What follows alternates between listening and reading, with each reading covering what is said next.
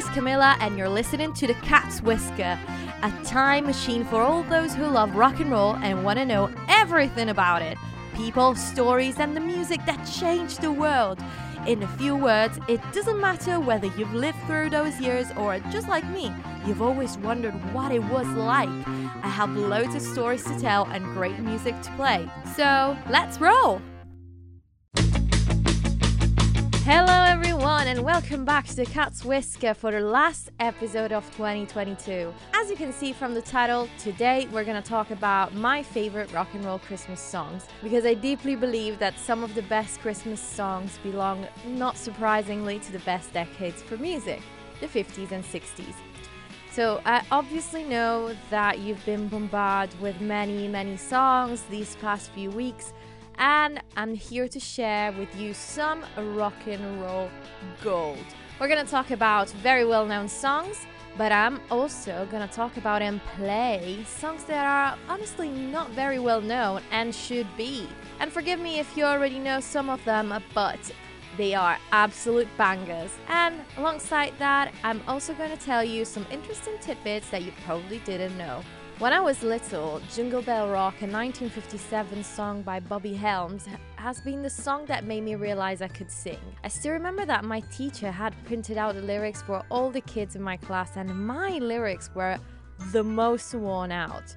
I must have folded them like 20 times to fit them into any pocket and left that once white piece of paper everywhere or any table. And I didn't know much English back then, so I literally learned words that had absolutely no meaning whatsoever to me. I just wanted to sing, and it was so cool that it was called Jingle Bell Rock. It felt so edgy to call something so traditional rock. So I guess my first introduction to rock and roll came through Christmas songs. And another one of my favorites is a song that features the same guitarist as Jingle Bell Rock, Brenda Lee's song Rockin' Around the Christmas Tree from 1958. And can you believe she was just 13 when she sang that song? Okay, now let's talk about one of my favorite ones. I mean, I know I said it for all the others, and I will say it for all the other songs, but probably this is number one on the list, and it's definitely a Christmas classic. Run Rudolph Run by Chuck Berry. I mean, no song could ever disappoint when it comes from a genius like him. And I know this song is very famous, but maybe not many know an interesting story behind it.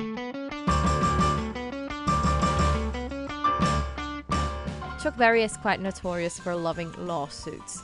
He's been in so many, especially when it comes to plagiarism. Starting with the Beach Boys, and I'm not talking about their Christmas song named Little Saint Nick, but the very obvious Surfin' USA, which is the exact copy of Berry's Sweet Little 16. But that's not the only very famous lawsuit that he decided to start, and not even the most creative, which I think is the one that he started against the Beatles, specifically John Lennon, for one line in Come Together. But this time, thanks to Rudolph, Berry was the one that was sued.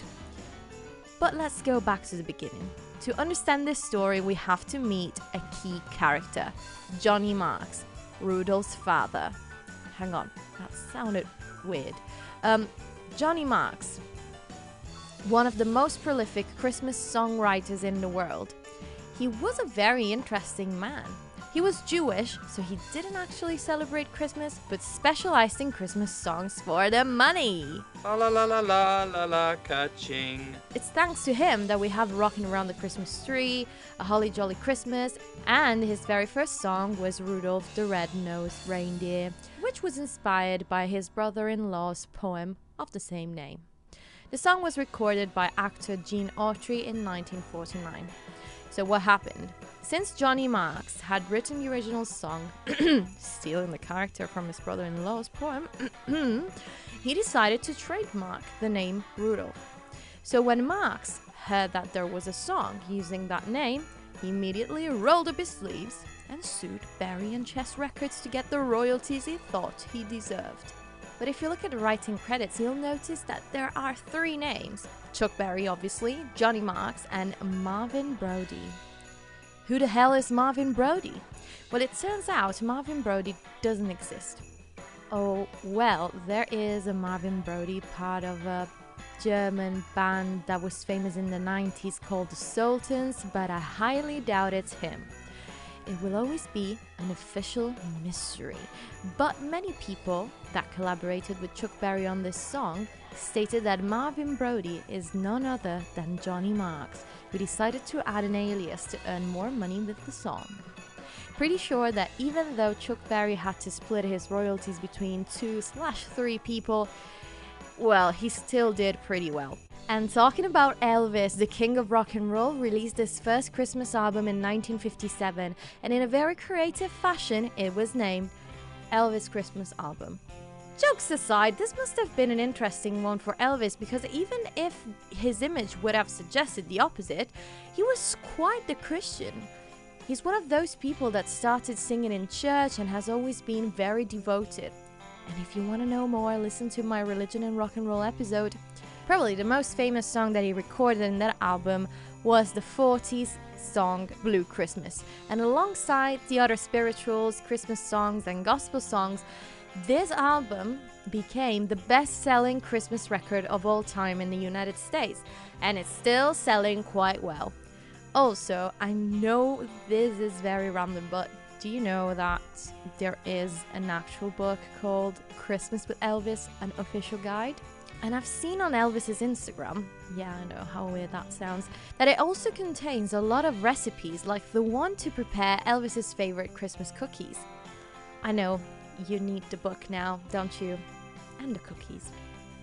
But since I promised you songs that you probably never heard before, and we're also talking about big rock and roll stars, I'd like to introduce you to a series of songs that really crack me up.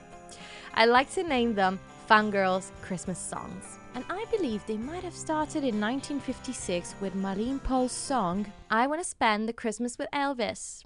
I'm gonna read you a couple of verses because it's absolutely hilarious. Our hearts lit up like a Christmas tree. So please, please, Elvis, spend Christmas with me. And if you want, you ain't nothing but a reindeer. Oh, prancing all the time. Well, if you ain't here for Christmas, then you ain't no friend of mine. I mean, that's a threat, isn't it?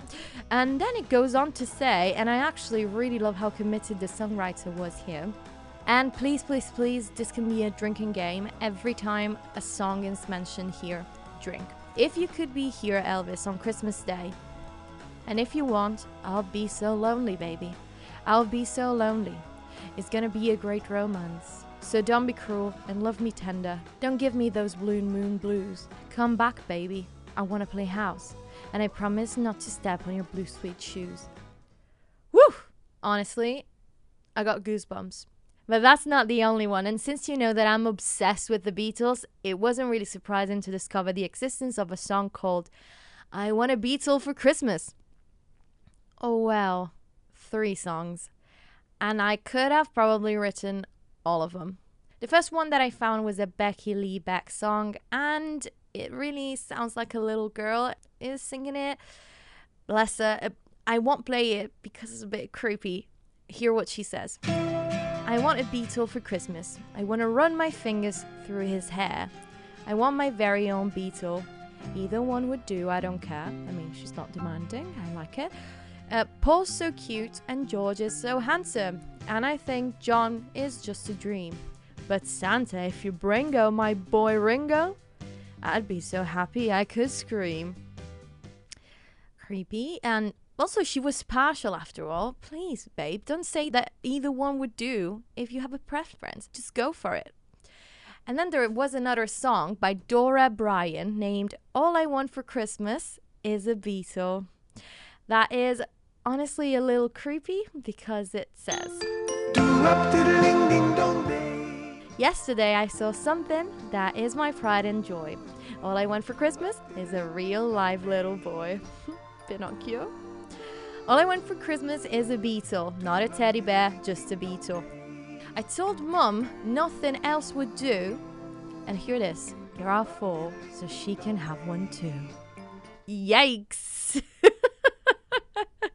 I mean, I know it's Christmas and she's feeling generous and sharing is caring, but ugh, yikes. But my favorite is the other one that is named I Want a Beetle for Christmas, and I think comes from 1964. It was released by a girl that really reminds me of a young Helen Shapiro.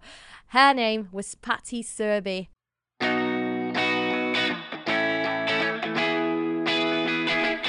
And even if the Beatles never really made a Christmas song during their career, except for the Christmas records for their fan club, and well, the ones they released as solo artists, there was another massive English group that was around in the 60s, The Who.